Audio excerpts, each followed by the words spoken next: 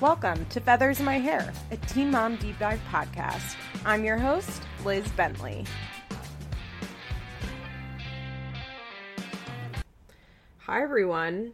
It's raining pretty hard out right now, and I don't think the mic is picking it up, but honestly, I kind of would like to make the mic to pick it up, and then I could call this an ASMR podcast. Wouldn't that be fun? Hi everyone, how are we? I'm doing pretty well actually today. I woke up in a good mood, played my Animal Crossing this morning. My county is moving to a yellow phase next week, which I don't know, is that good? Well, 2 weeks, June 5th. And today is the 22nd or something? My birthday is next week. So like a week after my birthday. Is that good? Yeah, I think so. Does that mean I'll be going back to work? I don't know. I don't know if I'm ready to go back to work. I don't know about anything. But I'm feeling pretty good, and we have some drama this week, guys. There is some drama, and I am ready to talk about it. Are you all ready to talk about it? Let's start with Kale, David, and Janelle, and all of the drama that's going on there. So, for people that don't remember, David in the past has fat-shamed Kale, because David is an asshole. I will say, however, that a lot of the things that David says and people get mad at are very similar to the things that I regularly read on Twitter, on Reddit, on Facebook about the cast members. Like all the time. Is it worse coming from David? Yeah. And I'll agree that it's worse coming from David because he actually knows them or has met them. And I've always said that it is different when somebody on the cast attacks another cast member. Like when Randy will come at the cast members, I always say, well, it's different than what we do because he actually knows them. So I will acknowledge that I do agree that it's very different when David does it than when like random anonymous people on Reddit or Twitter do it. However, the same people that I see, because I know their usernames, getting mad at David, leave the same exact type of comments as him. So that is just like a funny little thing that I noticed that happens online. But David has fat-shamed Kale a lot. Now, if you guys don't know, Janelle's gotten fat in the last, 8 months to a year. Janelle's put on probably about 30 to 40 pounds. Is a lot to gain in a year? Sure. Is it alarming to me? No. People are losing their fucking minds over, Janelle's body now, and I personally don't understand why they're so, flipped out by it. People are like, she put that on overnight, but, she really didn't. If you go back and look over, the last year of pictures, ever since she had that surgery, you can see that she just, starts to steadily gain weight. Janelle is also very short, and she's somebody like me who's also very short who holds her weight in her stomach. So it's not the most flattering way to gain weight. She is wearing a lot of the same clothes, so it's very noticeable. She's not dressing in larger sizes, literally wearing the same bathing suits. And people are losing their minds. I don't really see the big deal in it. I guess it's because I'm fat, so I don't really care if somebody gets fat. It doesn't mean anything about Janelle or who Janelle is. It doesn't mean anything about David. It doesn't mean anything other than the fact that she's gained weight. Janelle eats like shit. Janelle eats like complete shit, and she's had a really stressful year. Remember, we just hit a year on the Nugget thing, on the kids getting taken, on her leaving David, her coming back to David.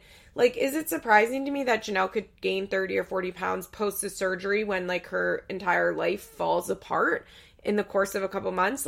No. Is it healthy? No, of course it's not healthy to gain 40 pounds in 1 year. I'm not saying it's healthy. I just don't think it's remarkable. I think that's the difference. I don't think there's anything remarkable about Janelle's gain weight, but people are losing their fucking minds over it. I think there's also an element of people being very angry that Janelle dares to be fat. I don't know. Maybe you can disagree with this. My opinion is that people don't like fat people, right? They don't like fat people existing. They just don't like fat people. And I think it makes people very upset that Janelle dares to be fat and isn't getting new clothes, is still wearing bikinis, is wearing shit that's unflattering, and seems fine with it. I think that really bothers people. I think people have a really big problem with people who gain weight or people who are fat who don't dress for their body or dress for their size. I think it really angers people. I don't really understand why. Like, I think it's totally natural to look at Janelle in a bikini that she wore when she was 40 pounds lighter and be like, well, that doesn't look very good. Like, that's a fair observation. It would be crazy for me to be like, how dare you even have an opinion on her body? Like, I'm not the most judgmental bitch to ever exist. Like, I totally understand, like, looking at it and being like, whoa, Janelle's gained weight. Like, because it is pretty jarring. She does look different than she ever has. Especially when you are looking at her in clothes that are too small or too tight. Like, yeah, I get that.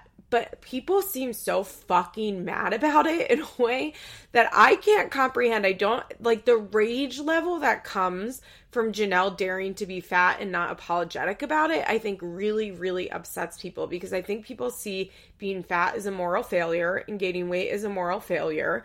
And I think that they already think that Janelle is so immoral and awful that her daring to not be apologetic and to have confidence over her body that they deem not okay really enrages people. I think in general, people have a big problem with fat people who don't care that they're fat and aren't constantly, like, trying to lose weight and don't care that their clothes aren't as flattering as they could be. And Janelle still wants to wear the same bikini. Like, who cares? And post it online. Like, who cares? And that Janelle dares to dance on TikTok when she's fat. Like, really, really gets people. And I've noticed people just, like, lashing out at it. And I really do think that they see this as another example of a moral failing of Janelle, and that's why they're so angry about it. I personally just think it means that she gained weight. Like, I think I'm so neutral on what her body looks like, and that, like, yeah, she's gained weight. Yeah, a lot of her clothes don't look good, but it's just like kind of how when I'm, like, making fun of Chelsea's makeup or clothes, and I'm like, wow, her makeup looks bad. Those clothes are ugly. Like, that's how I feel when I look at Janelle's, like, too tight bikinis. Like, oh, that doesn't look good. That's too small. It doesn't anger me. It's just, like, something that's, like, worth observing and laughing at, and it's just a thing. I really feel like those are equal levels, but the rage that people feel towards Janelle's body is a little startling to me. Also, I mean, let me also acknowledge, I understand where people are coming from in that they feel like it's very hypocritical of her to get fat because she has fat shamed people in the past. She called Randy a fat fuck. And because David, her husband, was making fun of Kale. So a lot of people are bringing up Kale, and it's like, how dare David call Kale fat now Janelle's fat. I think this is, like, such a fucked up line of thinking. I can't. Those two things don't go together to me. Like, David being a fucking dickhead that fat shames people doesn't have anything to do with Janelle's body. And Janelle could weigh 400 pounds and he would still come for Kale and call her fat because he's an asshole that's just doing what he can to, like, get under Kale's skin. And I think equating Janelle's body to what David said to Kale, I get why people are doing it. I do get that. And Janelle is, like, choosing to publicly and privately align herself with David. So when she stands by David fat shaming Kale, it is Janelle, like, complicitly agreeing to fat shaming Kale. I do understand that. But I don't think it somehow makes the fat shaming worse or worth talking about again, or I can't really express what I'm trying to say, but I've seen this idea basically that Janelle getting fat is like karma for the way that David spoke about Janelle. And I just have a major, major issue with the idea that people getting fat could be karma because getting fat is not a moral failure. And it's not like that. That's why I'm, like, having trouble getting from A to B. And I do understand what people are saying when they say that. I just personally don't agree with it. It's just not something I agree with. It's not something I can get behind. And like I said, I just don't think David fat shaming Kale really has nothing to do with Janelle's body. And, like, Janelle getting fat after, like, standing by her husband fat shaming Kale doesn't really mean anything because Janelle's body has nothing to do with what David said about Kale, because what David said about Kale is, like, a singular attack on Kale, and he's just doing it to be mean to Kale. And, like, Janelle now being fat doesn't somehow make what David said worse, or it doesn't make, like, it doesn't, because if you're saying that, what you're really saying is that it was okay for him to fat shame her when he had a thin wife. At least that's how I feel. Like, if you say Janelle getting fat is karma for what David said about Kale, then, like, what you're saying is that as long as Janelle is thin, then, like, David is justified in calling Kale fat and body shaming her, which is not the case. Like, it doesn't fucking matter what Kale or what Janelle looks like when David is coming at Kale's body, because it's disgusting. It's disgusting what he said to Kale, and it has nothing to do with Janelle's body. So I just have a real issue with this idea of, like, karma and the idea that, like, David, it's fine for David. I know nobody's saying this, but okay, I know nobody's saying it is okay for David to fat shame Kale. I do know that. But when you say that, this is karma for David because he fat shamed Kale, then I kind of think you are saying that as long as Janelle is thin, then David has a leg to stand on with the fat shaming. I don't think most people are thinking of it that way, but I don't see how you can not think of it that way, basically.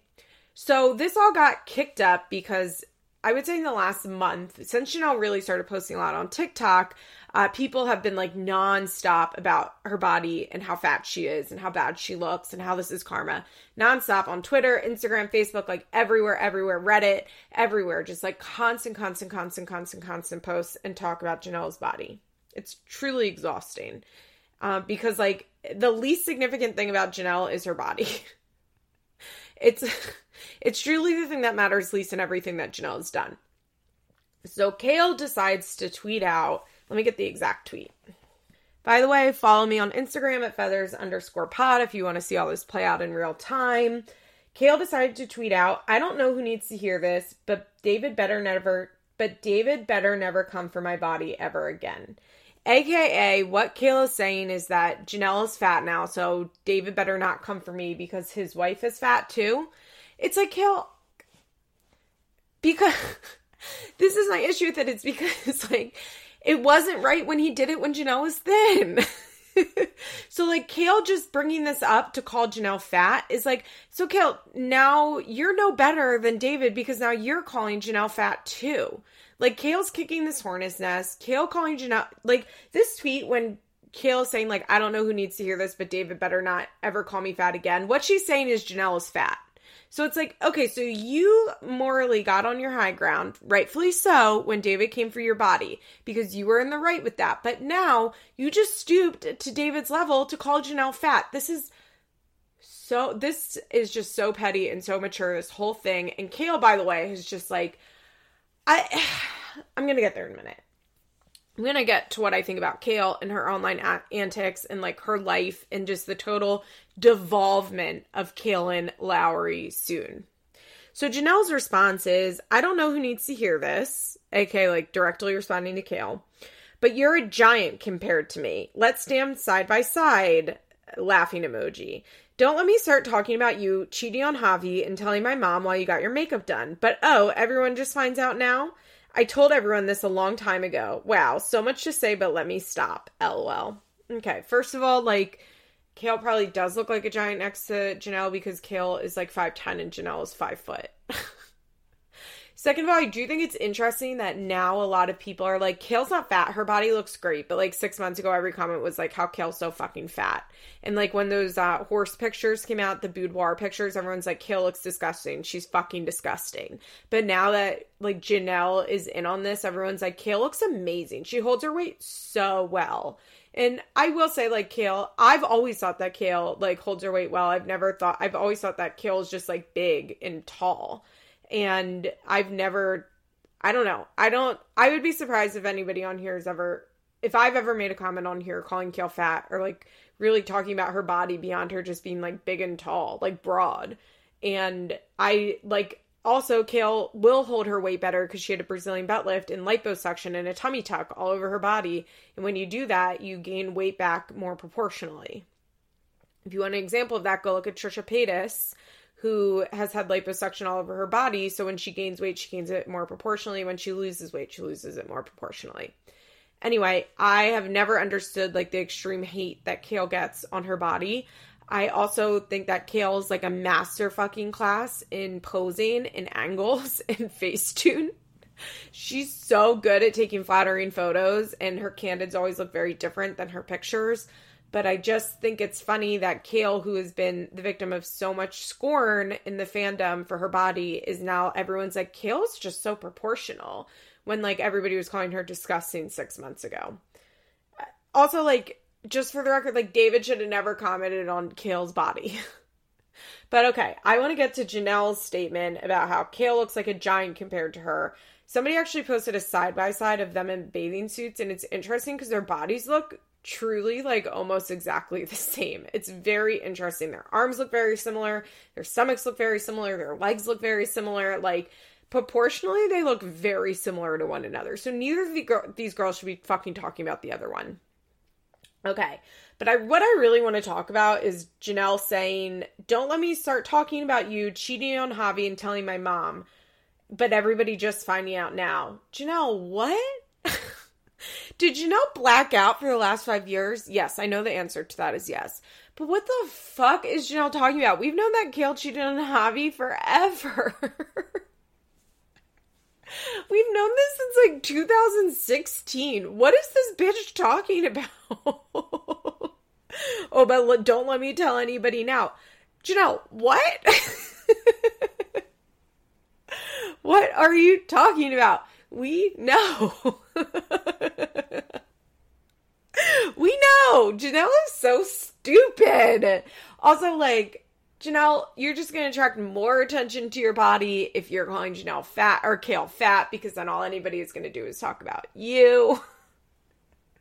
This is the dumbest drama ever, because it's all truly over nothing. It's all just over David being an asshole. And of course, Janelle also posted like, I love my husband. I stand by my husband, which is like, okay.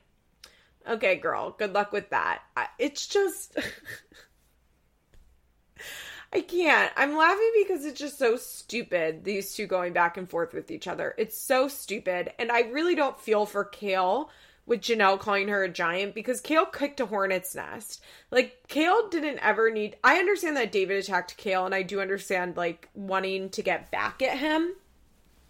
But one, like I said, attacking him via Janelle's body is fucked up, and it makes you on the same level as David. And two, like, Kale's just kicking a hornet's nest. And I want to say, just in general, it's almost shocking to me how shitty Kale has gotten. I know a lot of people, like, fucking hate Kale with everything in them.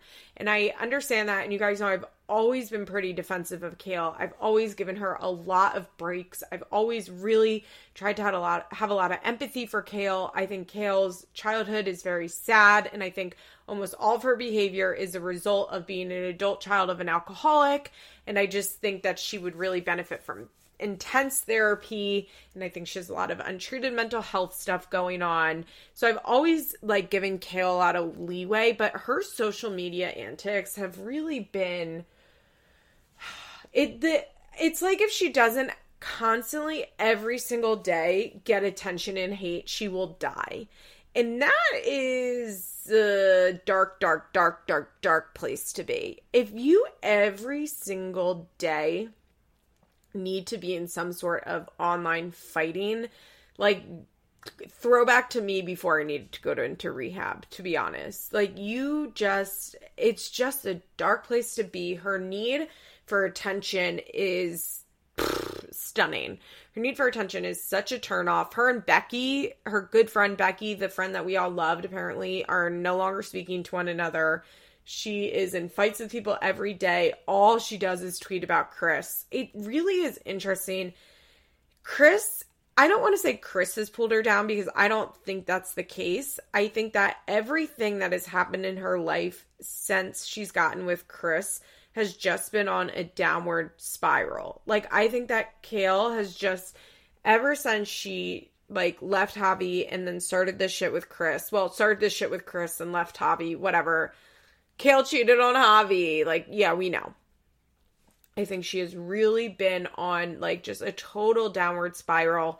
And it's really sad and upsetting to me as somebody that I think Kale had a lot of potential in life and just totally squandered it. And I don't mean like, obviously financially she's okay. I think she's like okay as a mother. I think her kids are going to have issues, but I've also seen a lot of posts like comparing who's worse, Janelle or Kale, when it comes to parenting. And I'm like, are we really having this fucking conversation?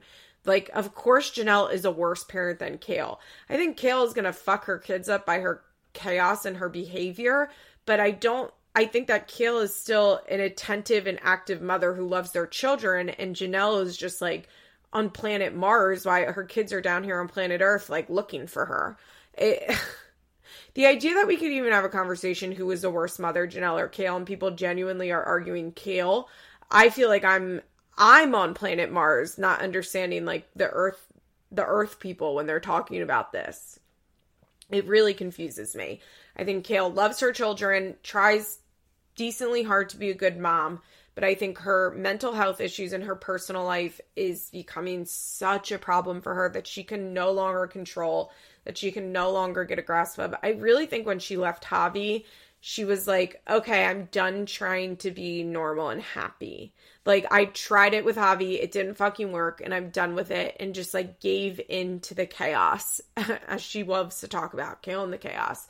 And I think it's been really tough to watch, and something about, like, the last few months of watching Kale online with Chris has been really, really, really tough to watch. Either she's in an abusive relationship, or she's an abuser, or it's something of the both. I mean, the fact that she would have another kid with this guy, and just the fact that she would, like, she has the PFA on him, and then she gets mad that he blocks her and won't talk to him.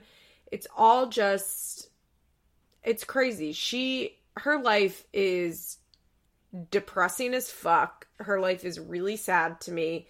And I do think it's probably going to blow up in a way that will be out of her control. I think Kale thinks that she has, like, control over all of the chaos, and she feels a little control of it, but I do think that it's going to spin out of control sooner rather than later. Okay, I'm going to get on to the new Mackenzie drama right after a quick break.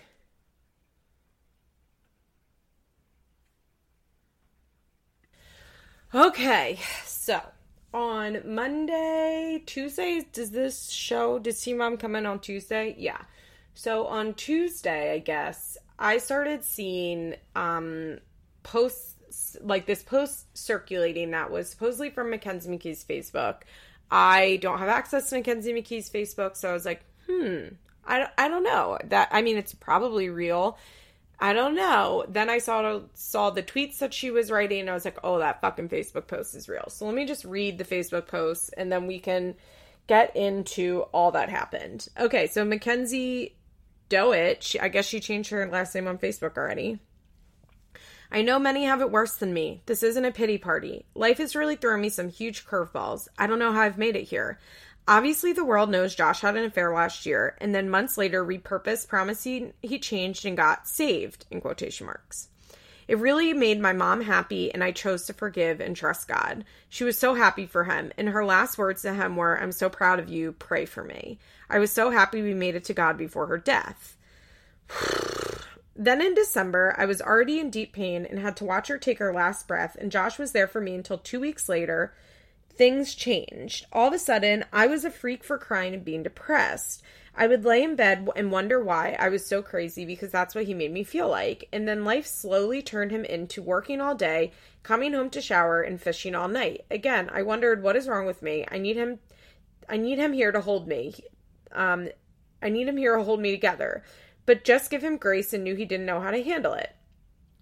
So yesterday, I made the random decision to pull Josh's calls and text logs, to find out that 1 week after my mom died, when he started leaving and changing his behavior, to find out he was texting a woman 300 to 600 times per month, which, by the way, that's 300 to 600 times. It's a wide berth.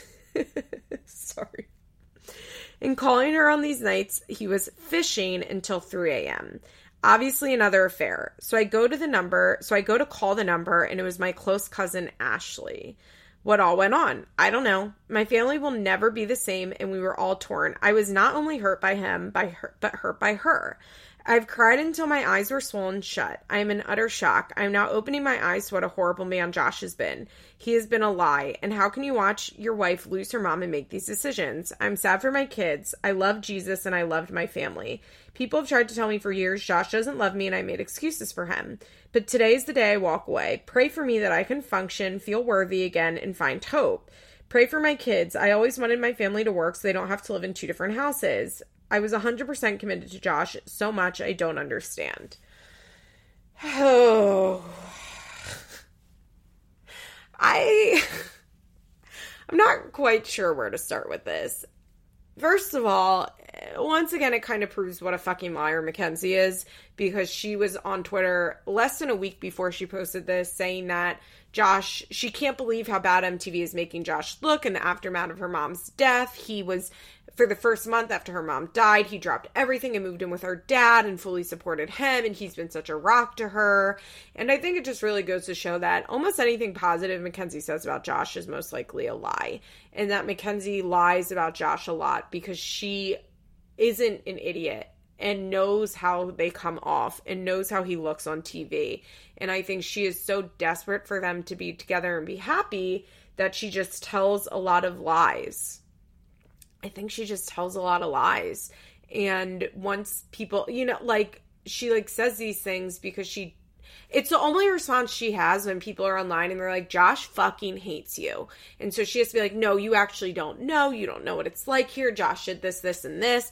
But I think it's because she's lying to cover up for it. I mean, do I excuse the lying? No, I think it's bad to be a liar. But do I understand the lying? Yeah, I do. I also think that even in this statement, she's saying things that are just not factually correct. When she says I was committed to Josh 100%, no, you weren't. Which is okay because Josh wasn't committed to you 100%. So why would you be committed to him 100%? Josh and Mackenzie have broken up a million times. He's moved out a million times. She's kicked him out a million times. They're always fighting. She says herself that she's cheated on him. There have always been issues between them. I just think it's Mackenzie, Mackenzie doesn't need to paint herself as this perfect wife because she's not a perfect wife and it's silly to pretend like she was. She doesn't need to do that because we all know and agree that Josh is a fucking asshole and he is a really bad husband. And it's understandable that she wasn't committed to him 100%. Oh, the other thing I wanted to address is that I saw a lot of people online be like, night fishing. Night fishing is a real thing. Night fishing is a very real thing that people do. It's just going fishing at night. I know lots of people who go night fishing, especially in Florida. I know a lot of people who go night fishing. Night fishing is very real. When my dad goes fishing, they leave. My dad is, have I talked about this? And my dad is really into fishing and goes fishing every weekend from April to November, basically. And he doesn't call it night fishing, but they leave the dock at 2 a.m. to go fishing and then come back whenever. Night fishing is real. You go on overnight fishing trips. It's a real thing. But Mackenzie, to lay this all out, apparently she deleted it pretty quickly. So I was like, I don't know. But then I saw these tweets. So somebody tweeted, Mackenzie and her husband, in quotation marks, has the weirdest relationship. They act like friends. Mackenzie responded, literally all that we were. No love here, sis. Another one says, why does Josh sit there with his head down while Mackenzie talks? And Mackenzie says, 10 years of my life, literally, nothing to him. Somebody says, does Josh talk? He just sits there and mumbles once in a while. Mackenzie seems pretty sure. Why is she with this loser? You can do so much better. I 100% agree. And then she retweeted somebody saying, Gannon and Josh are the same age emotionally. She retweeted dead. I was like, okay, I guess that Facebook post is real. I, though, was very hesitant, and I posted, it's going to be really hard to watch her backtrack out of this, because if you've been following Mackenzie for a long time, then you know that this is what Josh and Mackenzie do. She makes these bold statements about how she's leaving, she's going to leave him, it's, this is it, this is over, Josh is nothing. Remember last season when she said to Josh, she's like, you're a fucking loser, your wife pays for everything, you are the scum of the earth. And I was like, how do you come back from that? This is what Josh and Mackenzie do. But my thing was this is going to be a hard one to watch her backtrack on. if you guys have been listening to this podcast for a long time, like, we've covered Josh and Mackenzie breaking up quite a few times on Feathers in My Hair. I like how I say we, like me and my production team here at Feathers in My Hair. No, but I've covered Josh and Mackenzie breaking up quite a few times, and I really have only been talking about Josh and Mackenzie since Mackenzie came back on the show, since they did the Mackenzie's a Part-Time Mom, and since they did the Bean Mackenzie special. I don't think I was really talking about Mackenzie before she came back on the show, but I was following Mackenzie. I've been keeping up with the McKees for the last, however long it's been since Team On Through is on air. And this is just what Josh and Mackenzie do. So I know a lot of people are like, oh my God, she's finally leaving him. Good job. I'm so proud of you. This is amazing, Mackenzie. And I was kind of just like, everybody, like, let's take a step back. Like, Josh and Mackenzie really break up more than Janelle breaks up with her boyfriends, if that means anything. So, but I was hopefully optimistic. I was like, well, if he's cheating with a cousin, like, that's hard to excuse. And she's put it all. Oh, also people are like, well, now that she's being public, like, she's gonna have to walk away from him. She's putting this out there because she's serious. And I'm like, no.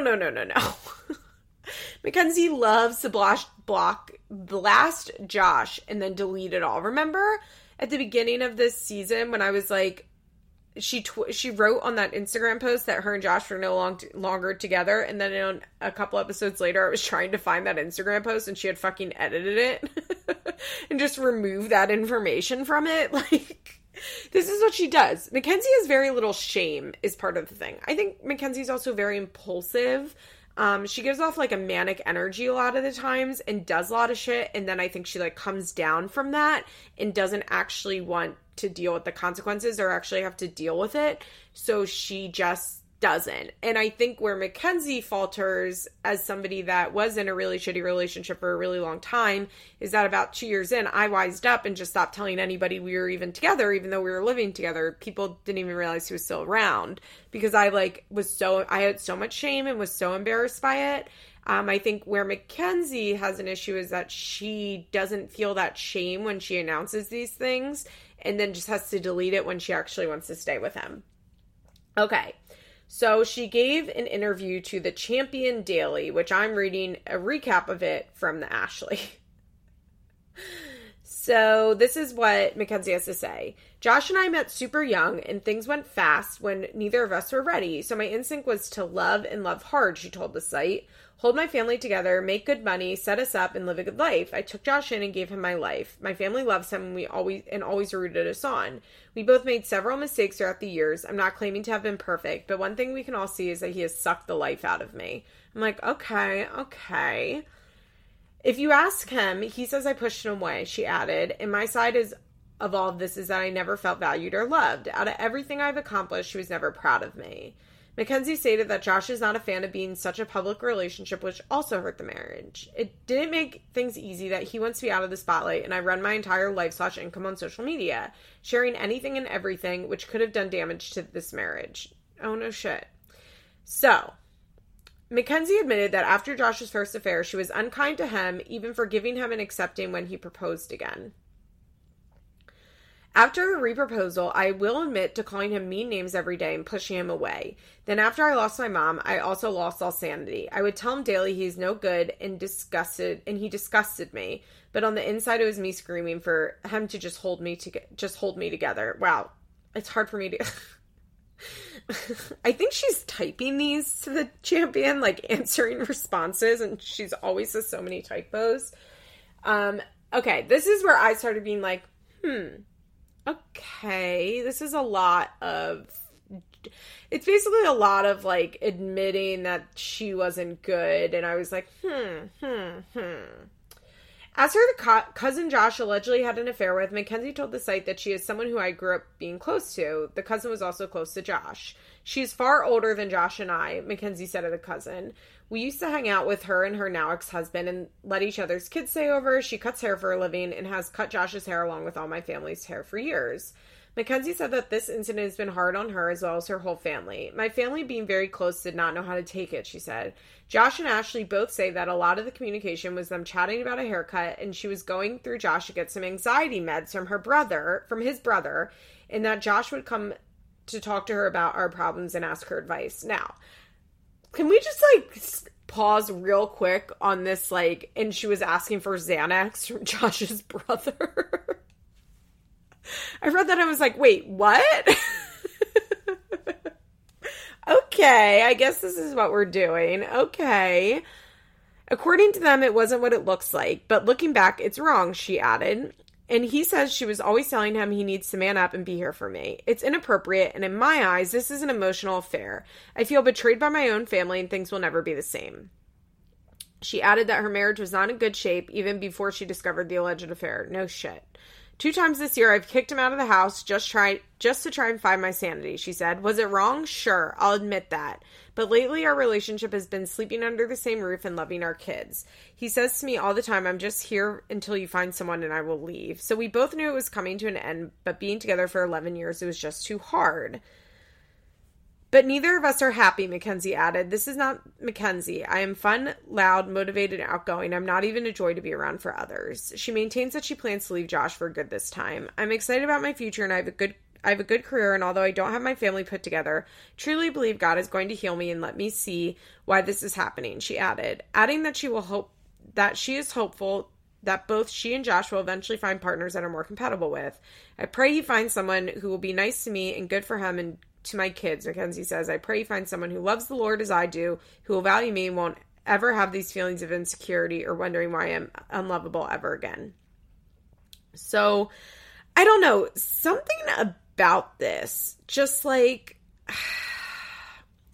the way she's talking about how she kicked him out and she pushed him away, I don't know. I just started to kind of feel like, like something in me, I was like, she's just being, compared to that first one where she was like, I was 100% committed to him and he was fucked. And I know I just said, like, it's funny that that's how she presented herself because it's not true and it's okay to be honest that you weren't great. And I do feel that way, but something inside of me was kind of telling me that the backtrack might be coming. I didn't post about that article though, because I was like, I'm not sure. Then she tweeted this yesterday. I never use the word banging or cheating, except she said emotional affair. Please stop stalking and digging for relatives and invading privacy. Josh was texting and calling her for advice on how to handle me. And to me, that was wrong on both ends and enough to walk away. Now let's all move along. Oh my God. Okay. To say I've never used the words banging or cheating. Okay, so you didn't use the word banging, but you wrote a long-ass Facebook post saying they had 300 to 600 text messages a month, that he was out till 3 a.m. with her. Like, she implies that they were having a physical relationship in that Facebook post because she says that they were hanging out behind Mackenzie's back. So, like, what are they doing? If, like, that's the only, like, reasonable thing to take away from her Facebook post is that they were having sex. But okay. Okay, we can all say that they weren't, we can all take your word that they weren't having sex and it was just an emotional affair. So when she says, or cheating, I'm like, hold the phone. I just read to you guys, she specifically said that Josh had an emotional affair. This is the thing, Mackenzie is such a liar that she does this a lot. It's funny, I think if Mackenzie had been on this show continuously this whole time, people would understand that she's a much bigger liar, that she lies a lot like Janelle does, where she, like, literally will give interviews and then be like, I never said that. A really big example of this is she gave an interview once talking about how Josh told her that if she was going to kill herself to do it when he left the house with the kids. Dark. But she was like, later was like, I never said that. And it's like, well, you did. Like, you're quoted. And if you didn't say that, then you should sue that paper for defamation because, like, they quoted you directly saying that. And I know people can misquote people, but, like, I don't know. This is something she does where she gives quotes or tweets or posts on Facebook and then turns around and basically tries to gaslight you and be like, no, that never happened. And it's like, no, it did happen. Like, I have the screenshot of the Facebook post where you said that he was out. It specifically says, I'm reading it again, calling her on these nights he was fishing until 3 a.m. Fishing in quotation marks. Okay, so I'm supposed to believe he was just sitting out of his house calling her for 8 hours and they, like, never met up and had an affair. Like, the thing that you get from that tweet is that they were having a physical, or from that Facebook post, that they're having a physical affair. And when you say they had an emotional affair, that's cheating. What is it? An emotional affair and the words cheating are the same thing. Okay, she says, please stop stalking and digging for relatives and invading privacy. Okay, I can understand when she says this, like, stop trying to figure out which cousin Ashley this is. But at the same time, like, nobody would be looking for cousin Ashley if you didn't write out a Facebook post saying that Josh had an affair with my cousin Ashley. All she had to say is Josh had an affair with somebody close to me. She didn't have to say family member. She didn't have to say cousin. She didn't have to say the name Ashley. Like, if she didn't want people going and looking for Ashley, she should not have said my cousin Ashley. Are people digging, looking for this person? Sure. Is it invading privacy? I don't know. I think it's kind of crazy to say that people are invading anybody's privacy when Mackenzie is the one that put her name and family status to Mackenzie out there on blast, knowing how the Teen Mom fandom is. So for Mackenzie to be like, stop invading her privacy, it's like, well, maybe you shouldn't have posted her name.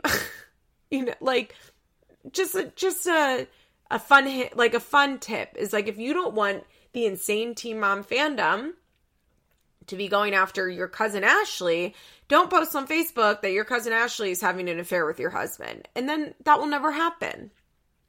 Okay. Josh was texting and calling her for advice on how to handle me.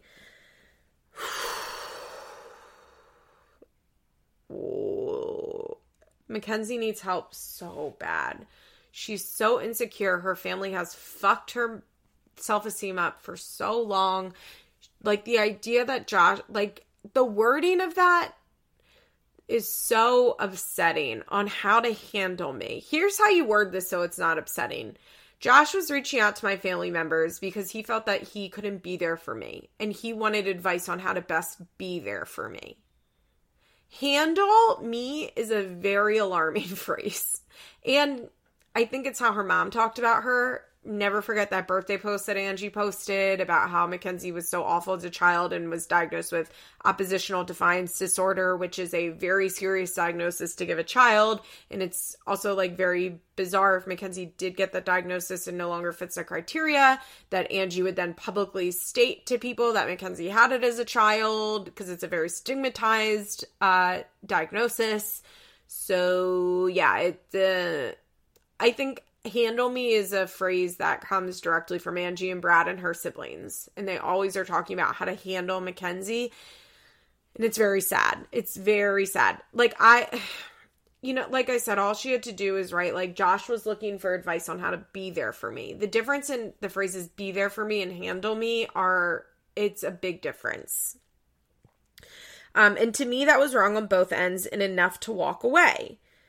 Now let's all move along. Okay. The way she says and enough for me to walk away, that was wrong on both ends, meaning, like, I thought Josh and Ashley were both being inappropriate. Okay, good. And enough to walk away. Now let's all move along. I'm wondering if that walk away is, for the long term, forever, or if she means, like, in the moment, it was enough for me to walk away. I will be surprised if Josh and Mackenzie end in divorce over this. I will. Will Josh and Mackenzie get divorced one day? Yes, absolutely. Or we hope, but I'm pretty sure the answer to that is yes. I feel confident that one day these two people will no longer be married. Is this the thing that's going to push Mackenzie to leave Josh forever for good? I kind of doubt it. She's already talking about her parts in it and how she pushed Josh away and how let's all move on. And I just, let me see if she's liking anything, actually. Okay, these are some of the tweets that Mackenzie has liked. This is a good one. Well, emotional affairs is just as hard to deal with, if not more, than a physical and lustful affair. It is very deep and personal. She can choose to do as she wishes with her life, no matter what the situation is. Okay, choose to do what she wishes with her life. At first, I'm like, okay, that's good. Okay. Then somebody else said, and Mackenzie liked it, I'd hate to be on TV. The hate and opinions on every aspect of my life, and kissing goodbye to all privacy must be hard. You can never pay me enough. I don't know how you cope. Sending strength. Okay. Yeah, I would hate to be on TV too and kiss all privacy away, but also, like, let's not pretend like Mackenzie hasn't spent the last 5+ years of her life courting the public's attention. That's the thing that gets me with Mackenzie. It's like, you have spent the last 5 years putting every single moment of your life on Snapchat. So this isn't just like because you're like, you happen to be on Teen Mom. You made an active choice to come back on knowing that your marriage is shit. Here's an interesting one. Mackenzie tweeted out like clickbait or an article from the Hollywood Gossip that it was like, it's true, with a broken heart emoji. And it's Mackenzie McKee. I caught my husband having an affair with my cousin. And someone replied, I think I speak for all your fans when I say, if you forgive Josh again, we're all done with you, girl. Mackenzie replied, I wholeheartedly believe in forgiveness for my own peace. I pray for him and that he finds the right one. I've wanted this for a while. Okay, like, I see that response and I'm like, okay, that's good. Then somebody replied to her and she said, this girl needs support and love, not ultimatums. And Mackenzie liked that. I'm guessing she liked it for the support and love, but I don't know, everything about it, she is liking a lot of stuff that's saying, like, you can do better, you should leave him, you will be great, life goes on, it's okay.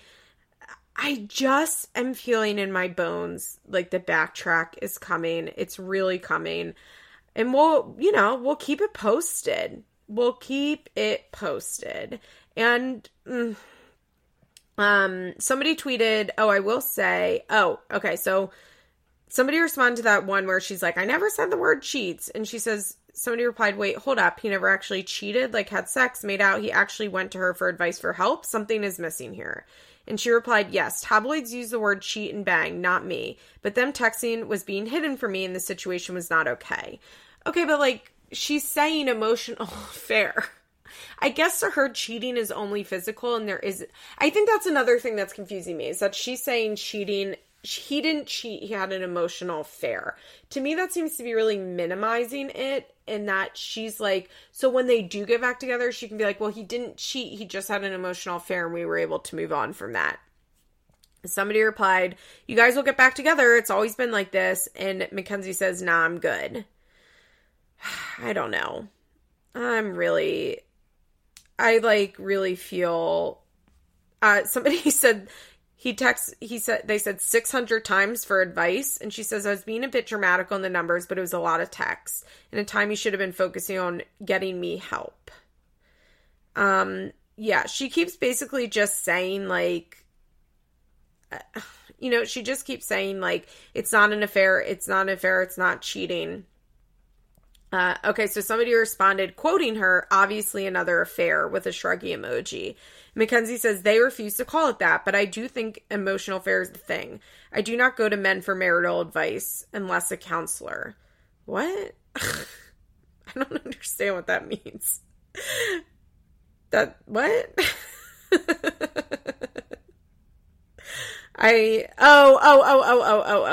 What she's saying is like, don't go to another woman for advice on, like, because Josh went to another woman for advice on a marital affair or a marital issue, then he's having an affair. And if I did that, it would be me having an affair, but they won't acknowledge that it was that.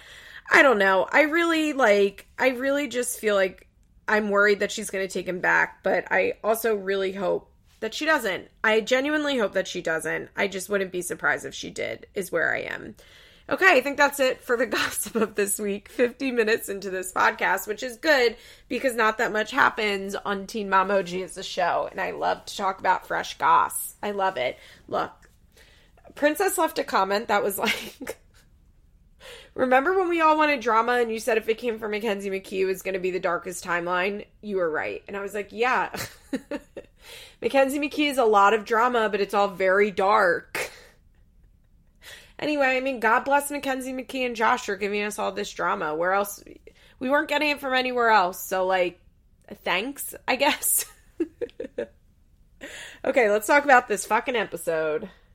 Oh, by the way, before I get started, there is a lot of Beaver family drama going on. They're a little bit, like I said, it's just too much. You guys know I'm the Goldilocks when it comes to online drama. Can't be too little or too much.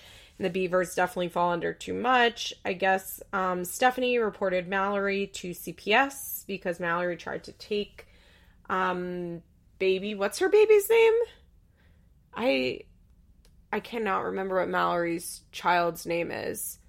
Oh, okay. I've totally missed out on what that is. That knowledge has been picked up and removed from my brain. But Mallory tried to take the baby, Emery. Mallory tried to take Emery away from Stephanie, so Stephanie called CPS, and a lot's going on, and I can't believe that we're not getting Young and Pregnant back. I'm so sad. Oh, give me Leave It to Beavers. It's so obvious. We deserve it. We really deserve it.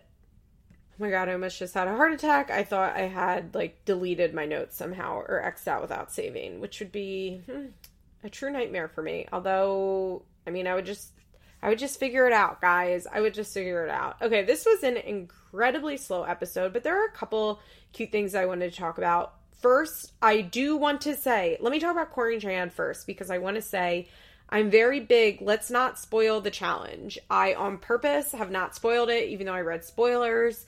Don't spoil it in my comments, please. I had somebody message me today that was like, hey, I want to watch a new episode, but I see Cory comes home from the challenge. Did they spoil it? And nope, they did not spoil it at all. MTV is purposely not spoiling it on Teen Mom. The challenge is still on the air, and as far as I know, Cory is still on. So let's not spoil the challenge, okay? Also, I did have somebody confirm in my DMs. Let me see who that was, because I had a bunch of people writing me about spoilers that I had already read and just information about Cory this season. Apparently, he's having a good season of the challenge. But somebody gave me some really good info. Okay, so this is from Haley J244. She said, hey Liz, huge challenge head over here. She says, challenge cast members get paid for each week they stay on the show, which I was particularly curious about. I asked, does Cory make more money based on how long he's there?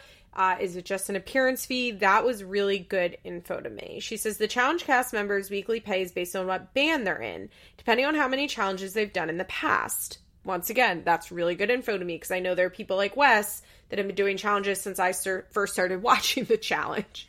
Wasn't Wes on Road Rules? Wasn't he an original Road Rules member? Remember Road Rules? Oh, gosh. Okay, she says, Cory's likely in one of the middle bands for this season. I.e., he's not Wes or Johnny Bananas, but he's not some Are You the One or Geordie Shore random. I cannot believe they have Geordie Shore members on the challenge. She says many challenge cast members acknowledge that they rely on the weekly appearance fee on the show rather than the prize money, because only a few players win the final prize money, sometimes only one. Therefore, Cory's making his check by hanging on for dear life week to week. He's awful at challenges, but has a good alliance social game. Okay, that is exactly what I wanted to know. So Haley, thank you so much for that info, because that's exactly what I was asking. Does Cory make a lot more money by staying? Is it just an appearance fee? What is the situation? Chef kiss, perfect. She also just had some good information about the behind the scenes stuff with the challenge, and she said, I agree that Cheyenne was in the right, or at least a reasonable person could argue she was in the right. I love that, because I feel like a lot of the way that I talk about Teen Mom is when I'm saying I'm in the right, what I really mean is a reasonable person could argue the thing that I am saying. For not telling him. Thanks for being my friend, blah, blah, blah, during quarantine. You're welcome, Haley. She says, also, the challenge has made it clear that cast members get one single 10-minute phone call per week. The challenge producers would probably cut the call off mid-conversation to fuck with Cory's head, and it would certainly become a storyline on the show. But I guess Cheyenne and Cory don't seem too worried about the details of their child's health being on a national TV show. So yeah, that makes a lot of sense. That they would have cut the call off, that they wouldn't have given him all of the information, that Ryder's health issues would have become a storyline on the challenge, and that for each week he stays, he makes more money. So even if he doesn't win, which Cheyenne had no idea where he was, and I don't know if he wins or not, and they haven't said it on the TV yet, but as the challenge is still ongoing, but that if Cory had cut his journey short, not only would he not have won the $1 million, but his appearance fee would have been cut down. And if he's in the middle band, as she suspects, aka he's not Johnny Bananas making, let's say, $15,000 a week, he's maybe making $8,000 a week, but that adds up, especially along with the Teen Mom money. So thank you so much, Haley, for that info. It was really good. Oh, the other thing I wanted to say is that, so Corey's getting a birth special. Honestly, the way he announces it, Corey's getting a birth special. I'm a little curious about how they film this. I'm guessing it's just Corey and Taylor filming it. Maybe Cheyenne is filming stuff with Ryder. Like, if they brought production in for this, I will have a major ethical issue. Hey guys, let's get into the ethics of Teen Mom. But I'm not really sure how they're doing a special on little Mila being born, considering she was born during the middle of this pandemic. And MTV, I would hope that MTV did not put any of their camera people in danger to do this, but I wouldn't be surprised if they did. I don't know. Will I watch it? Probably not, unless somebody tells me it's quite interesting. I doubt it will be interesting. I find Taylor to just be such dead weight. Like, she's a pure party filler to me. She does not add anything to this show, and I think Corey is such like, bleh. He's such a little conniving, like, he's like such a con man is the vibe that he gives me, and I'm not that interested in seeing them give birth to their daughter, although I guess it is interesting that they had the baby during Corona, so that could be an interesting spin on it, but in general, I'm just not interested in it. Okay, so let's talk about this week's episode with Corey and Cheyenne.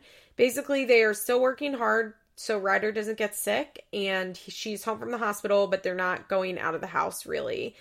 Taylor had wanted to come visit her in the hospital and then visit Ryder, and Cheyenne had to tell her no because she didn't want Taylor, who is sick, to come to who's pregnant, to come to the hospital and potentially get sick. This was a little hard for me to follow this logic. I understand protecting Ryder, but I feel like if Taylor, as a pregnant woman, wants to go to the hospital, I mean, this is a pre-COVID conversation. I don't really see the issue in it, but basically Cheyenne was like, don't come. You'll see Ryder when Corey gets home. Corey's on his way home. They're not going to go pick him up at the airport because Ryder's not leaving the house, but Cheyenne basically called his producer and asked that before they give Corey his phone back, if the producer would please just like explain to Corey what happened, that Ryder had been in the hospital, she was sick, and she was okay. Shy is a little worried about how he will respond, but she's like, I really do think I did the right thing, and I think he'll be okay with it. You know, I was in touch with his family, his mom, his girlfriend Taylor, like everybody the whole time, and everybody kind of agreed not to tell him. It was all a mutual decision.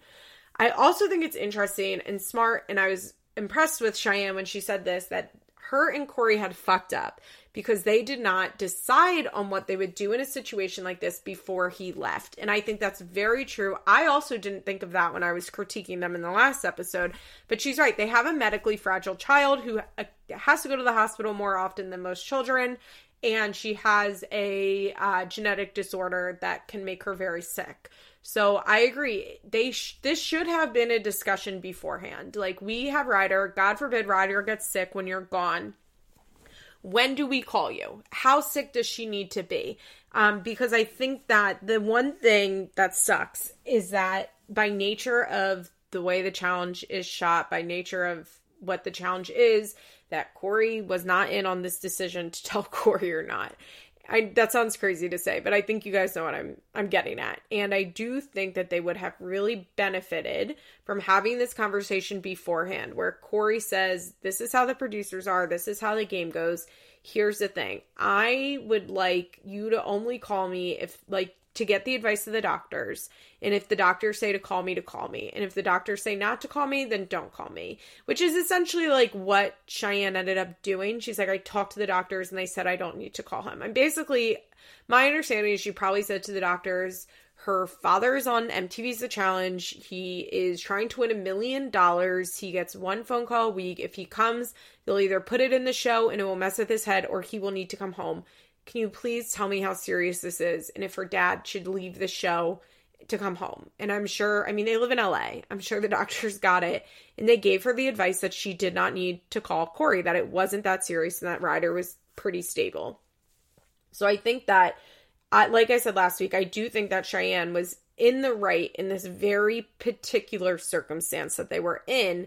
And I do think that they fucked up by not having this conversation beforehand. Corey is like, I'm never going on the challenge again. I'm never leaving for this long again. But I don't believe that to be the case. I think next time the challenge comes calling, Corey's going to agree to do it. I think that Corey's not stupid and understands that his relevancy, has a limit on it. And I wonder how long he's going to be relevant. And I assume he's going to be doing every challenge they offer him. So in the future, they really need to sit down before he goes and make a decision on what they're going to do when Ryder gets sick. So, Corey comes home. He's happy to be home. He is really happy to be home. He missed Taylor, and he's really happy about the stomach. And Ryder's really cute greeting him. I wasn't sure how Ryder was going to react because he had been gone a long time. She's like 2.5 in this episode. And, 2.5-year-olds, it's like sometimes they can be very excited to see you, and sometimes they're not very excited to see you and act like they don't know who you are. Even if they're somebody that, even if you're somebody that they really love, it just all depends on their mood. But Ryder ran right up to him, gave him a really sweet hug, and then was like reaching to give Taylor a hug. She really loves Taylor. So that was nice. And basically Corey was like, that was right.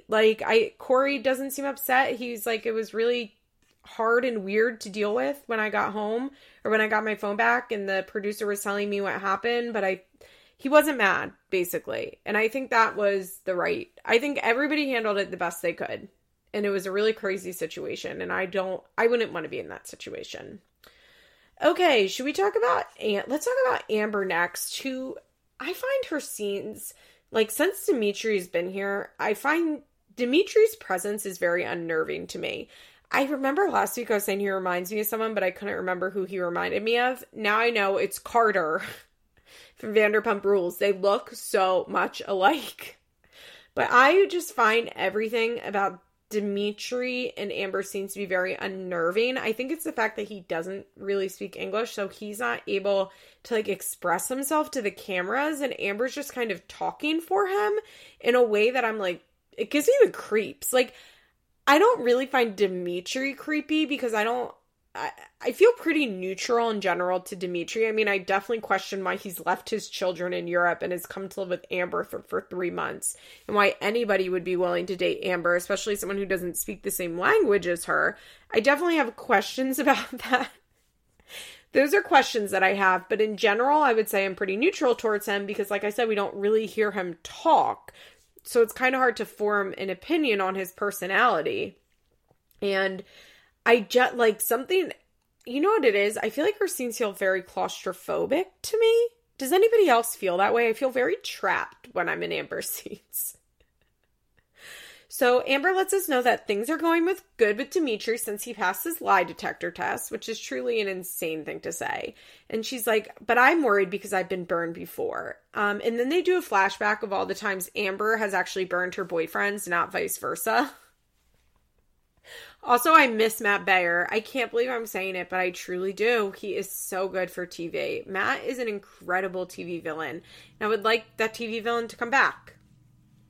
So Amber's like, well, I need to work on my childhood issues so that I can be in a healthy relationship, which is yeah, that's true. That is a true statement, but I think the truer statement is that I need to be single and work on these issues, and then I can be in a healthy relationship. Oh, God. So Dimitri and Amber explained to a producer that Amber showed him on a French website all of the diagnoses she has, and she's like, I just told him that sometimes he needs to be gentle with me. He really needs to be gentle with me. I mean, I need to be gentle with him too, but he needs to be gentle with me. I find that to be very problematic language coming from an abuser. The idea that the issue is that her boyfriends are not gentle with her is really alarming to me, and it just shows that still, Amber takes no responsibility. The only reason that she ever lashes out in Amber's eyes is because somebody forced her to do it. If you go back and you watch early seasons of Teen Mom, in the aftermath of Amber abusing Gary, she blames him totally, says that she wouldn't have done what she did if he didn't do what he did. It's all Gary's fault. Then she's like that with Matt. Then she's like that with Andrew. This is Amber's pattern, is that she is allowed to be abusive to her partners because she has mental health issues, and the men push her so hard, and eventually they need to be nice to her, because if they're not nice to her, then she will flip out at them. And that it's just so unhealthy and toxic, her mentality. Dimitri's like, I try, so do I try, and I understand, and it's a very unnerving scene, the idea that she is, like, having him read French websites to understand her mental health issues so that she won't abuse him, basically, is really dark. Really dark. So they go to see Amber's psychiatrist. Just Amber goes into the appointment, but Dimitri goes with her to the appointment because, God forbid, once Amber has a boyfriend, that she leaves her house by herself. She is talking to the psychiatrist. Once again, I'm asking, why is her psychiatrist the only person that she seems to be going to for any therapy? Why isn't she in a DBT program? And Amber says that on the way there, she says she appreciates Dimitri's loyalty, but she wants to be able to fall in love with him without putting the past issues on him. Here's another thing. If Dimitri understands what she's saying, like, why is he not on his way back to the airport and flying back home to Belgium? The fact that all Amber does is talk about how she doesn't trust him because of her past, like, she's just setting him up. She's setting him up to be a bad boyfriend so that she can abuse him. And then she's going to say, well, it's not my fault. It's because I've been treated so badly in the past and I had no choice but to treat you badly. It's very weird the way she talks about it. I think that she keeps talking about it because he's not responding because he doesn't speak English, to push back against what she's saying. It's very unhealthy. It's very unhealthy. So she tells the psychiatrist about the lie detector test. And I'm sure the psychiatrist was like, what? And she's like, well, he passed and that's good. And so the psychiatrist asks how she feels about it. And Amber says that at first she felt ecstatic, and then she came home and cried the entire day because she's so scared. And it's like, Amber, this is not normal. Ugh, I don't like the fact that she can say that out loud and is not like, that's weird. This shouldn't be a thing that's happening. So maybe I should step away from this relationship if I'm crying all day because I have so little trust for him because of my issues. Maybe, like, my solution would be to be single so that I can work that shit out in the next relationship I get into. I don't have to deal with this baggage. I don't think Amber understands that she will not be able to deal with her baggage if she's in a relationship. The reality is that, like, she is not going to be able to fix these issues while also trying to be in a healthy relationship. She needs to fix the issues and be a much healthier person, and then she can meet another healthy person, and then they can have a healthy relationship together. What she's doing now, no bueno, will not work, is never going to work. I understand that, like, as a psychiatrist or therapist, like, you're not supposed to tell your clients what to do, but I really wish somebody would say this to her. Amber, call me. So I wish Amber, honestly, I don't want a teen mom to ever listen to my episodes, but I do think in a way that Amber could gain a lot of insight about herself from what I have to say about her. So the doctor asks if she's falling into her old patterns, and she kind of, like, walks past that and is just like, well, I never felt love as a child. Until she was like 14, she'd only ever heard she was a bitch and not that she was loved. And, like, I understand that her father was a really bad alcoholic and her mom has her issues, and she has borderline personality disorder, which indicates a lot of trauma in her childhood. And I don't blame her for that. But once again, it's like Dimitri will not be able to fix that. Like, Amber is waiting to find someone who loves her enough to fix all of her issues. And unfortunately, that's never, ever going to happen. It's just not ever going to happen. And I would like to see her learn that, probably with the help of a professional. Her psychiatrist is like, well, you had an alcoholic father. That really impacts how you see yourself. And Amber says that, like, when her dad was drinking, she wished for his death. And her psychiatrist is like, well, you loved him when he was sober, and you also loved him when he was an alcoholic, and that sounds really mixed messages to a child. And I think that's absolutely true. And I think Amber's trauma is very valid, and a lot of what Amber feels is very valid. But like I said, she's going about fixing this in totally the wrong way, and she's never going to be able to do it because of how she's going about it. And that's sad. It's upsetting. It's frustrating. It's very frustrating, and I would like to see Amber get better. I don't see a near future in which Amber figures out that she really can't have a boyfriend because she is not healthy enough to have one. And I think that's the bottom line. And it's a shame that she doesn't have anybody in her life that's close to her to tell her that.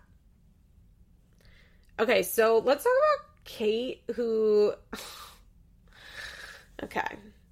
I'm proud of Kate for doing something. The bar is literally in hell when it comes to Kate. The bar is subterranean. The bar I have for Kate is so fucking low that I'm like, Kate did one thing and I'm really proud of her. And I acknowledge that. Kate lies at the beginning of this episode when she tells us she's been making Veda's baby food for 6 months, because I remember this happening in real fucking time. When Veda was like 7 months, Kate posted that she just started making baby food for Veda, and I remember a lot of people on Reddit were like, oh, that's weird, like, because Veda's gonna be on solids soon, and Kate got real, like, uppity about how baby food is poison when you buy it from the market, and everybody should be making their own baby food. And I don't understand how they're making their own baby food, because Kate, when she likes something, she really leans into it and comes off as very judgmental and shitty. This is like a thing that Kate does that I've noticed. And then she she posted that in like November, December, and then she met with Little Spoon in January. So she absolutely had not been making Veda's baby food for 8 months. Or 6 months. Also, like, Veda is only 8 months in this, so she started making Veda's baby food when she was 2 months old. Like, what are you talking about? Oh, God. She says it's time-consuming and a lot of work, which I have no opinion on because I've never made baby food. So she found this company called Little Food that she that she really loves and she wants to partner with, and so she's going to New York to meet them. I will say it's interesting that she's still, like, working with Little Spoon in the capacity that she is, because she's like having their food sent to her so that she can promote it, but like her baby is over a year old now. So like, how much baby food does a year-old baby eat? My understanding is like not that much, and babies start eating solids, but I also don't really know for sure. Kate goes to this meeting with Little Spoon in full hair and makeup it looks very weird, but you know what? Look, was it a little cringy? Yes, it was very cringy. This whole thing was very cringy, but Kate wanted to do something and she did it, and the company seemed really receptive to her and they partnered together, and for that I say, brava, Kate, you did something. And that's great. She pitched an idea for a commercial and they loved it. They were super nice to her. She felt a lot of confidence with it, and like, that's good. I just don't really care that much about baby food. And I don't think Kate cares that much about baby food. She's like, I'm really passionate about baby food. And I'm like, are you? You're passionate about baby food? Okay, Kate. Let's talk about Macy, who her whole episode is about the fact that Bentley got a girlfriend and then he broke up with the girlfriend. And Macy is definitely becoming a little concerned about Bentley and his dating life, and the fact that if you have teen parents, you're more likely to become a teen parent yourself. It's true for Macy. Macy's parents were teen parents, and even though they talked about sex and protecting themselves, she still became a teen parent. And so it's really important for her that Bentley doesn't become a teen parent. She's talking to Taylor and basically asked Taylor if he will have a talk with Bentley to kind of gauge where he is. I think it was like, she wanted him to do a twofold conversation, which is one, see like how far Bentley's going with these girls. That sounds crazy to say how far he's going, but I mean, like, is he holding hands? Is he kissing? Like, where is Bentley in his relationships as a 10-year-old? Which I had my first boyfriend when I was in 4th grade. I kissed a boy when I was like kissing when I was like in 5th grade. I was making out by 6th grade. Like, I don't think Bentley is I think Bentley's exactly where he's supposed to be, basically. He's in 5th grade, right? He's going to middle school next year, and I had boyfriends in 5th grade, and a lot of the kids in my class had boyfriends and girlfriends. I mean, we would go on little group dates, and we would go to ice line skating rink, and we would go to the movies, like, as groups, but we never, like, were having individual dates, really, but we were kissing, like, pecking and holding hands, and I think it's totally normal where little Bentley is. But Macy basically wants to figure out, like, is he kissing? What is he doing? Because how much of a birds and bees talk do we need to have? And she also wants to make sure that Bentley is respecting women. And Taylor interjects, and I think rightfully, that they want Bentley to be respected as well, which I think is such an important conversation to have with your kids. I thought Taylor handled it really well. Like, I was really proud of Macy and Taylor in this episode. I thought Macy and Taylor did a really good job. I think that nobody's parenting is perfect, obviously, and maybe they should be having more birds and bees talks with him. But Macy does say, like, well, he knows what a penis is, he knows what a vagina is, but apparently they haven't really talked to him about sex and having babies yet, which maybe it is time to talk about that. Maybe they are waiting a little long on that, but as far as the rest of it, I thought I really liked the conversation they had about it. Macy was like, well, Taylor, like, I want you to have the talk with Bentley because he wants to talk to you about stuff that he doesn't want to talk with me about.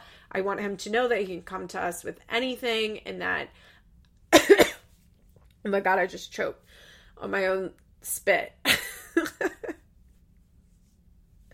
She's like, I also want him to understand that, like, he needs to treat women well. And I think it's so important that we talk to our children, boys and girls, about how they treat their boyfriends or girlfriends, but also how they are treated, and emphasize that, like, you need to be treated well, just like you need to treat other people well. Also, I want to give major props to Macy, who continuously said Bentley's girlfriend or boyfriend. She said it like 3 different times. Like, she was very clear that Bentley can have a girlfriend or boyfriend. She wasn't just doing that thing where, like, love is love. Like, remember when Chelsea went to Pride and she's like, but we all just, like, love each other. Like, I thought it was really good that Macy wanted, I mean, Taylor didn't say this, but I hope Macy is the conversation with it, that, like, when she is talking about Bentley's love life, she's doing it in an inclusive way. And I was very impressed and happy with that. And that's how my mom raised me. Like, you know, I can remember being like 5 or 6 and my mom telling me, well, when you get a boyfriend or a girlfriend, like,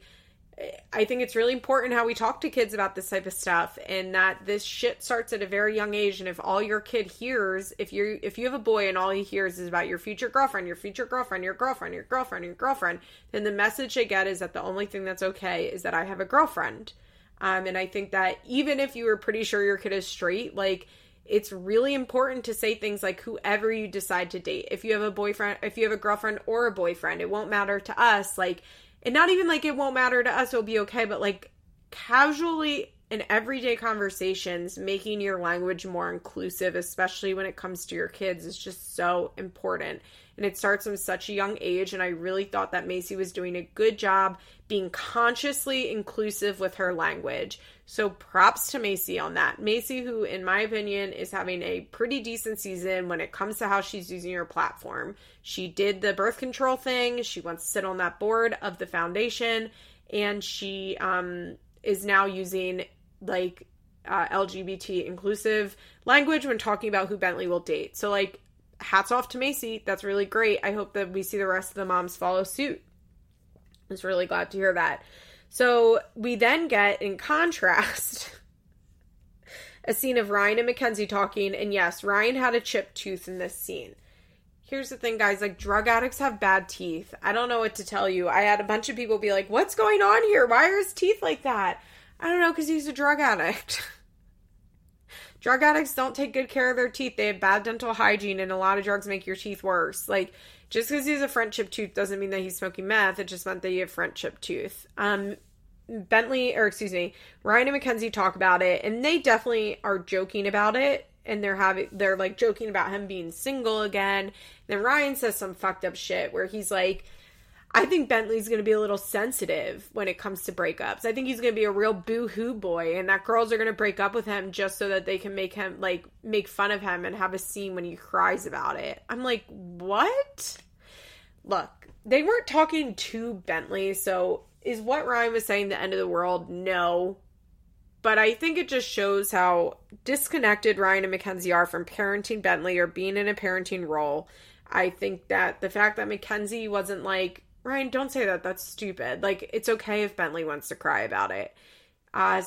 Reflects poorly on her. I think they both sounded like fucking idiots. And I think MTV did a really good job contrasting the way that Macy and Taylor were talking about this and the way that Ryan and Mackenzie were talking about this. However, I will say that Macy and Taylor were talking about this because they were talking about how they are going to talk to Bentley, where Ryan and Mackenzie were just having a conversation between the two adults, like kind of laughing at a kid. And that's definitely a different conversation. Like, they were having two different conversations completely. And I don't think it's, like, strictly fair to compare what Ryan and Max said to Macy and Taylor, because the intent of their conversations were very different. But I do think that MTV edited it that way on purpose so that we would realize, like, how fucked up Ryan and Mackenzie are, basically. So, we get the scene of Taylor talking to Bentley. Did you notice they're in that, like, big outhouse thing that's in the back? They have, like, this, like, 2,000 square foot garage that's in the back of their house. It can be, like, an indoor basketball court. It looked like they just had shit in theirs, but it's a huge space. So, it's, like, has full electricity and heat and air conditioning and a bathroom, I believe, from the listing. But Taylor and Bentley are playing a game of ping pong and have a conversation. Taylor asks Bentley if he and the girlfriend were kissing, and Bentley says no. And Taylor says, you know, every year you get older, your girlfriends will get a little more serious, and you'll get a little more serious about it. And I know your mom has talked to you about this, but you need to treat all girls with respect, and all your girlfriends need to treat you with respect. I will say Taylor was not using the inclusive language here, but hopefully we'll get there. He was like, you know, you shouldn't have a girlfriend just to have a girlfriend if she's not treating you well, that it's always okay to be single and be by yourself if somebody's not being respectful with you, which I thought was really good and important. I don't know if parents in general talk enough about this. Like, yes, we need to talk about our children respecting others, but also having self-respect for themselves. I thought that was really good the way that Taylor said it. He also says that Bentley can always come to both Macy and Taylor, but he understands that there are a lot of things that Bentley just doesn't want to talk to his mom about, so he can come and talk to Taylor about it, or if he wants, he can come and ask Taylor, like, how to talk to his mom about it. I thought that was really nice, basically being like, if you want to talk to something about your mom, but you're not really sure how you should word it or what you should say, I'll help you, and then we can talk to your mom together. It was just really... It was really nice. It was really, really nice. I will say it was nice in a couple ways. I thought it was appropriate for camera, which is always kind of a big deal. You know, it was always kind of a, like, is this an appropriate conversation to be having with your 10-year-old for national television? And usually the answer is no, but sometimes the answer is yes. And I thought this was cute. It wasn't embarrassing to Bentley. Taylor wasn't pushing him for details. He just said, like, well, did you kiss her? Why did you break up? And Bentley's just kind of like, I just wanted to. And Taylor didn't push her. Taylor asked if he kissed her, and Bentley said no. And then that was kind of the end of, like, the physical touch part of the conversation. And then it was just about respect and talking to his parents and being a good role model and things like that. And it wasn't embarrassing or too personal. I thought Taylor did a really good job making this camera appropriate. I just thought it was a good conversation, and it shows what a good stepdad Taylor is and what a good dad he is. I think Taylor's a really good dad. When Macy and Taylor recap their conversation, Macy says as much. She gives him a really nice compliment that, you know, she thinks he's such a good dad, and that when Bentley is her age, she'll say the same. She's like, I just need you to know that you're a very good father. And the producer asked if Ryan should have this talk, and Macy's like, honestly, I'm going to be honest here, like, no, he shouldn't.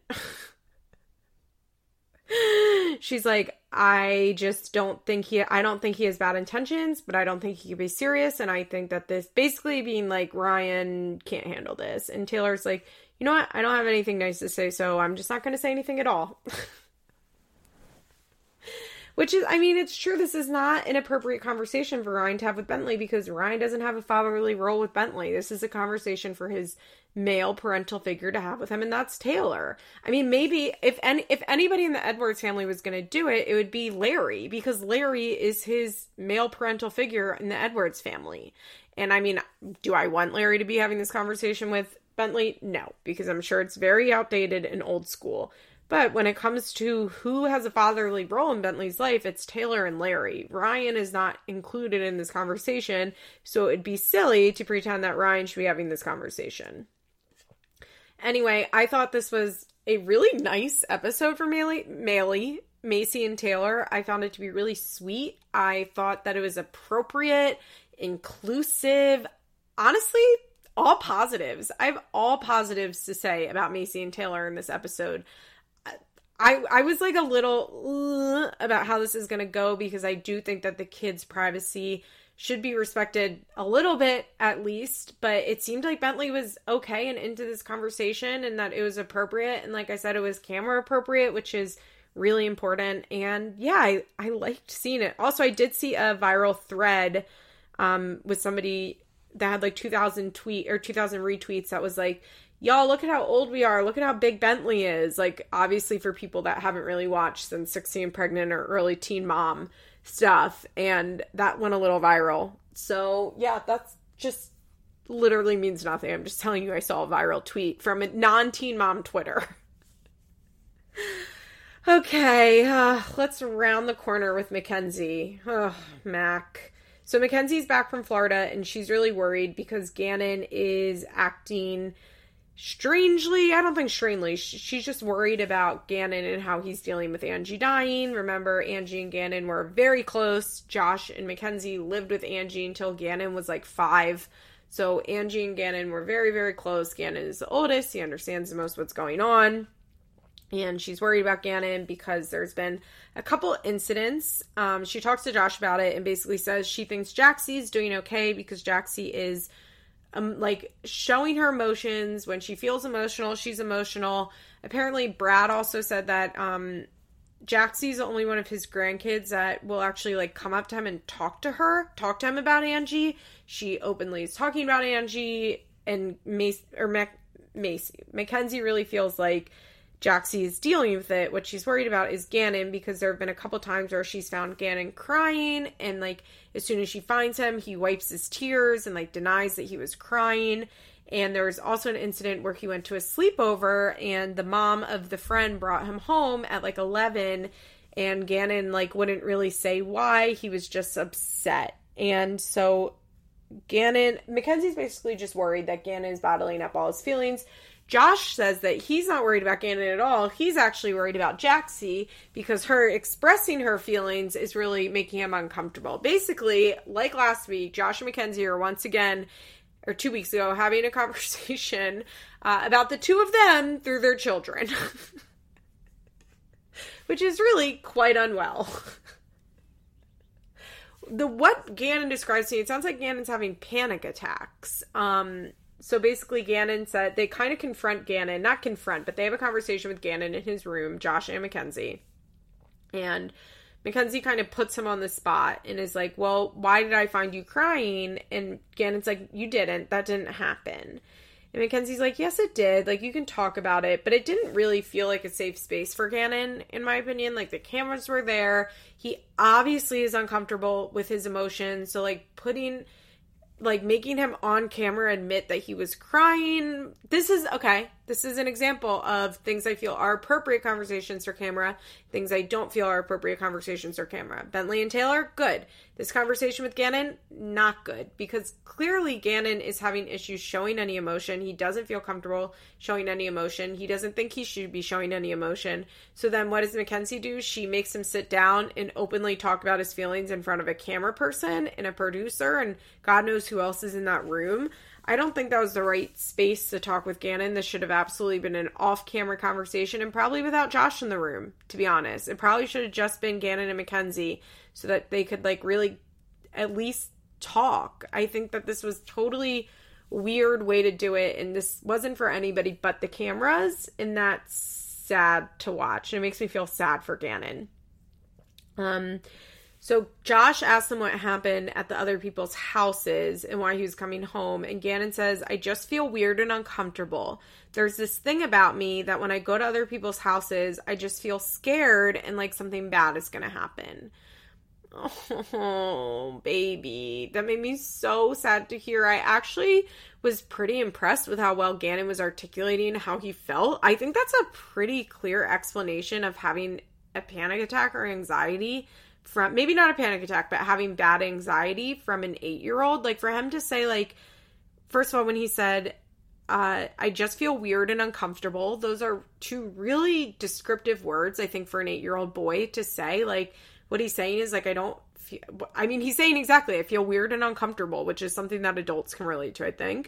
And then when he says, like, there's this thing about me that when I go to other people's houses, I think this thing is anxiety, and that's what he's describing. And he's like, I just feel scared and like something bad is going to happen. So obviously he's dealing with a lot of fear. His anxiety is manifesting as fear. He was pretty clear on exactly how he was feeling. I thought I thought that was pretty good. Like, he expressed himself pretty well for a kid that apparently hates to talk about his feelings at all. So basically Mackenzie's like, I just want you to know you can talk to us at any time. I don't know. I just wasn't impressed with this whole conversation. I didn't think that Gannon felt that it was sincere. I didn't think that it really was that sincere. I mean, I don't think Mackenzie is saying, like, you can't talk to me. And I think Mackenzie is worried about Gannon's anxiety. But I think that this was just a not good way to go about it. So after the fact, Josh and Mackenzie are talking about it. And, this is when they're talking about being more worried about which kid. Like I said, they're really just working out their couple dynamics through their children, which is quite unhealthy. It seems like quite an unhealthy thing to do. So Mackenzie's like, well, I'm really worried because clearly he has anxiety and it's coming out as fear. And Josh is like, well, take him to the doctor. And this is when I wanted to fucking scream. Mackenzie's like, no, I'm not taking him to the doctor because doctors put you on medicine. And when I got put on medicine, I went crazy and I was suicidal and I crashed my car. So I won't take him to the doctor. Okay. Is it possible that Mackenzie got put on an SSRI and she had that, like, adverse reaction to it? 100%, absolutely. I believe her. Being suicidal is a bad reaction to SSRIs. Totally valid. Is this a different conversation than what needs to be talked about with Gannon? Yes. Mackenzie's reaction to SSRIs has absolutely nothing to do with Gannon. Also, Mackenzie needs to get herself back to a doctor because she can barely get out of bed. So the fact that Mackenzie is anti-medicine and anti-doctors is very scary. But we've known this for a long time because she believes that she prayed away her depression, which is an interesting thing to say for somebody who has clearly been in the grips of chronic depression for many years. Also, she crashed her car. When she brought that up, I was a little confused because according to her, Mackenzie, I'm pretty sure what she's talking about is when she bought a brand new SUV cash. She was able to drive it off the lot without insurance. She didn't get insurance on it. Josh was not answering his calls because he was out hog hunting or something. So she was driving all over town looking for him. aka Josh was cheating on her and she was driving all over town looking for him. And according to her, her blood sugar was out of whack and she passed out behind the wheel of the car and totaled her brand new bought and cash car without insurance.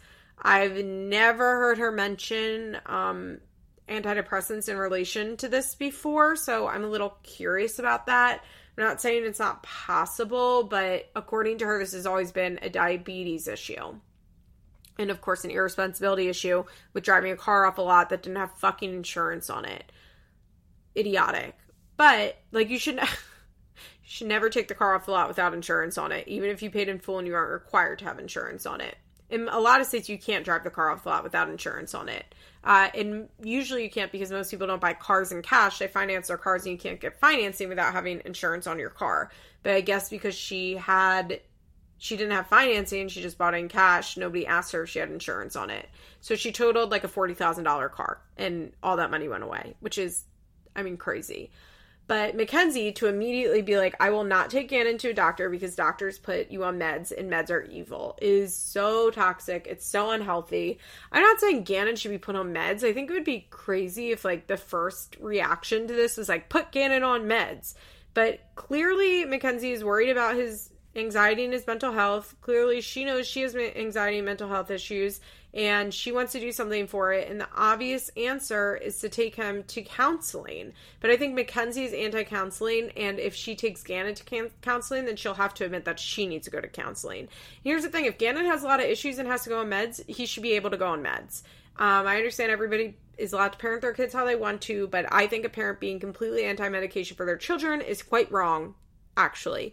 Do I agree with over-medicating children just to medicate them? No, of course. But I think that depriving your children of medicine they may need because you had a bad experience with medication is really illogical and hurtful to children. And I'm really worried about Gannon that Mackenzie clearly believes that he is having anxiety issues and has literally no solution to helping him beyond talking to him. What the fuck is Mackenzie going to do to help Gannon? She can't help herself. Like, she's not a trained professional. She's having her own issues. Like I said, she can barely get out of bed. So why would Mackenzie being anti-doctor for herself and for her children is really worrying to me. I have a feeling that this Gannon having mental health issues thing is just going to go on because Mackenzie's just going to ignore it. Because Mackenzie can't take care of herself, and I think this is now extending to her children. But I think it's been that way pre her mom dying, pre her mom getting sick. I don't think that this is a result of her mom getting sick. I think her anti-medication and anti-therapy leanings are long and will be hurtful to her children.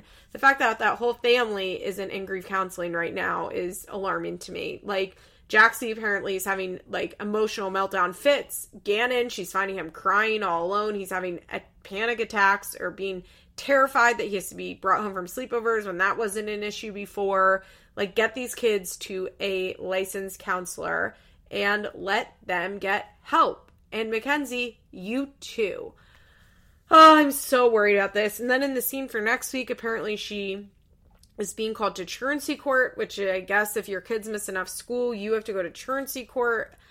The school thing is like, I'm obviously very pro-education, but I can understand that when Mackenzie's life was falling apart, maybe the kids going to school was falling to the wayside, and I get it, and I'm not going to call her a neglectful parent for that, but I do have to wonder if this is a long-term issue that predates Angie getting very sick. I would be curious, because Mackenzie has always been kind of a mess, and Mackenzie has always been pretty irresponsible. Mackenzie's always been pretty unorganized, and Mackenzie also has always really struggled with her mental health, and I just am worried about that whole family and those kids. And with that positive note, thank you guys so much. I hope everyone has a good week. If you want to come listen to way, way, way more content from me, you can come on over to my Patreon at patreon.com/Liz Bentley. This week I did, of course, a Sister Wives episode, but I also did episodes on, I'm looking up, I record so much I don't even know. I did another My Big Fat American G Wedding episode. I did an episode on Tana Mongeau. I was looking at her name, and when I look at Tana Mongeau's name, how it's spelled, my brain automatically wants me to pronounce it a different way. So I did an episode on Tana. I did an episode on Trading Spouses, the iconic wife swap knockoff with Tomlin. Last week I did an episode on Cole and Sav from YouTube. This week I have upcoming an episode on Laguna Beach that's so good. Malls and I recorded an episode on YouTube breakups. Just a lot of fun stuff. So if you're interested in joining my Patreon, like I said, patreon.com/Liz Bentley. I kind of have a feeling it's only going to run another month through the end of June.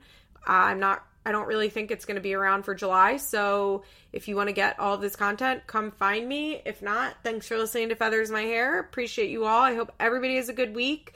And I will talk to you next week when I am 32 years old. Is that how old I'll be next week? Yeah, when I'm 32 years old. By the time you hear me, I'll be 32 years old. Isn't that crazy? Wow. I'm like, is that how old I am? I've stopped keeping track of my age. It means nothing to me. Anyway, kiss, kiss. Love you guys. Bye. This podcast is brought to you by Solid Listen Network. Find me on Instagram at feathers_pod.